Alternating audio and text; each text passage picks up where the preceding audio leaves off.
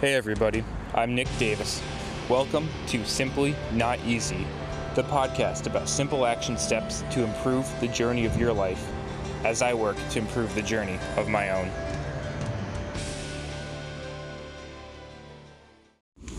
Hey, what's going on everybody? Welcome back to Simply Not Easy. Hope you're all having a good day out there today. Muscle Monday, and well, it's time for looking at some full body movement patterns, some different motions, and what can lead to some challenging issues in life at different stages. And today we're having a little focus on the idea of scoliosis. And scoliosis really just directly translated meaning curvature of the spine. And this is something that is typically, seen in younger people, because that's usually when it's screened for, right? That's usually when we first detect it.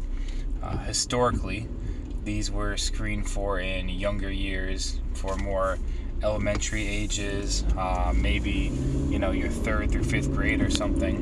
But really, this was a premature screen. The true scoliosis screening should have taken place more middle school, right? Early puberty time, for there to be more of an opportunity for that with the fast, rapid growth. Not saying it can't happen at other times, but when different parts of the body grow faster than others, that's the opportune time for scoliosis to take place and to begin to develop, that we want to be able to help manage that. And again, if undetected, has the potential to lead to some serious effects down the road. Now, there are certainly examples of people where they're just capable of phenomenal athletic feats that have scoliosis, right? Usain Bolt being one of them. If anybody's heard of him out there, right? He's got some quick feet to him. So anyways, Usain Bolt absolutely has scoliosis. So that's somebody for a runner, right? But if you talk about, what about being able to handle a heavy load? Well, one of your best examples out there is Lamar Gant, power lifter, weightlifter back in the day, where he set some pretty heavy records despite having very significant scoliosis himself. Now, in younger years, when we look at, how is the spine turning, twisted, and can we do something about it? Well, within this puberty time frame is really when we have the opportunity to, at minimum, maintain the scoliosis that it's at, and potentially work towards developing a pattern of reversing it a little bit over time. Now, time under tension plays a critical and crucial role here.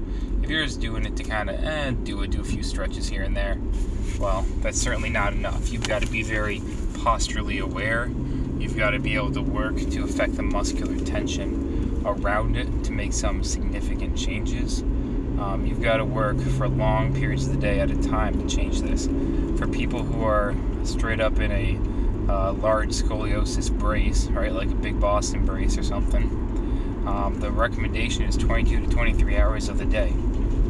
That is a lot of time. That is extremely uncomfortable, right? It can have not only kind of some big physical effects, but social effects as well, right? For being in such a position for a long period of time. The simple starter treatment of scoliosis to begin with at a very young age, if it's caught early on, is if you find yourself in certain postures and positions where you tend to lean towards or gravitate towards one side more than the other, well, your number one job is to reverse that. And that sounds extremely simple, extremely easy, but it's difficult through that repetition. We're all used to having movement patterns, so what can we do to better understand those and regulate those along the way? Well, the thing that got you in trouble a little bit, just do the opposite. Give it a little bit of love, even it out.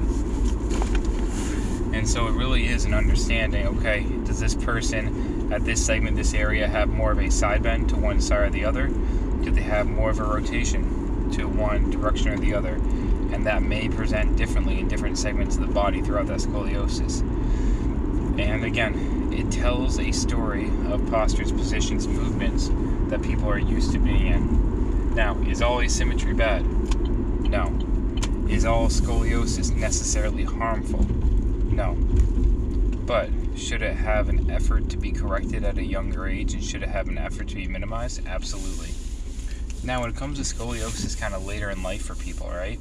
And they've got these long-term curvatures, these large Cobb angles, these things that we really don't expect to change, right? And really there's no significant evidence that we can change any of these once people are significantly post-puberty, certainly easily, 30s, 40s, 50s, and beyond.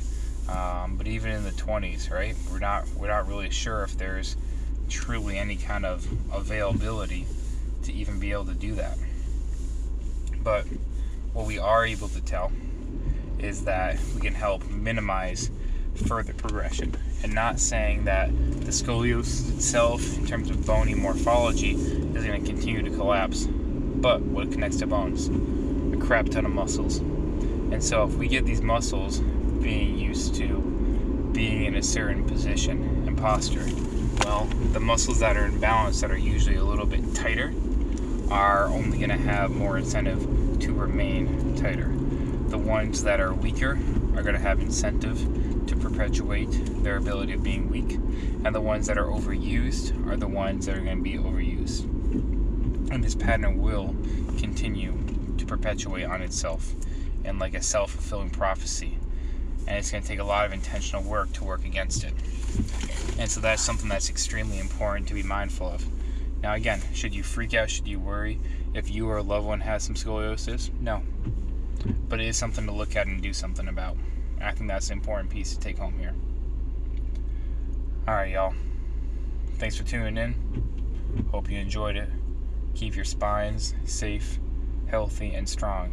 And remember, the spine is an incredibly resilient, strong, and robust piece of our anatomy, right? This was not made for the frail, for the weak of heart. This was made for the durable, the rugged. And we've all got them, and we've all got the capacity and capability. So, enough of these thoughts out here thinking my spine is fragile, whatever. The spine can handle a lot, and it is made and specifically designed to handle a lot. And it's a pretty beautiful, incredible thing. So, let's appreciate it, but not treat it like those sacred little wedding gifts in the china shop up on that little random shelf that you might have in your house. That's not what it's for. It's made to be used. It's like a well-used vehicle made for off-road trips, right? Might have a little mud on it. Yeah, go dust it off, get it ready for next time. Alright? Just doing your little stretch, prep, mobility strengthening. Alright, y'all. Simply not easy.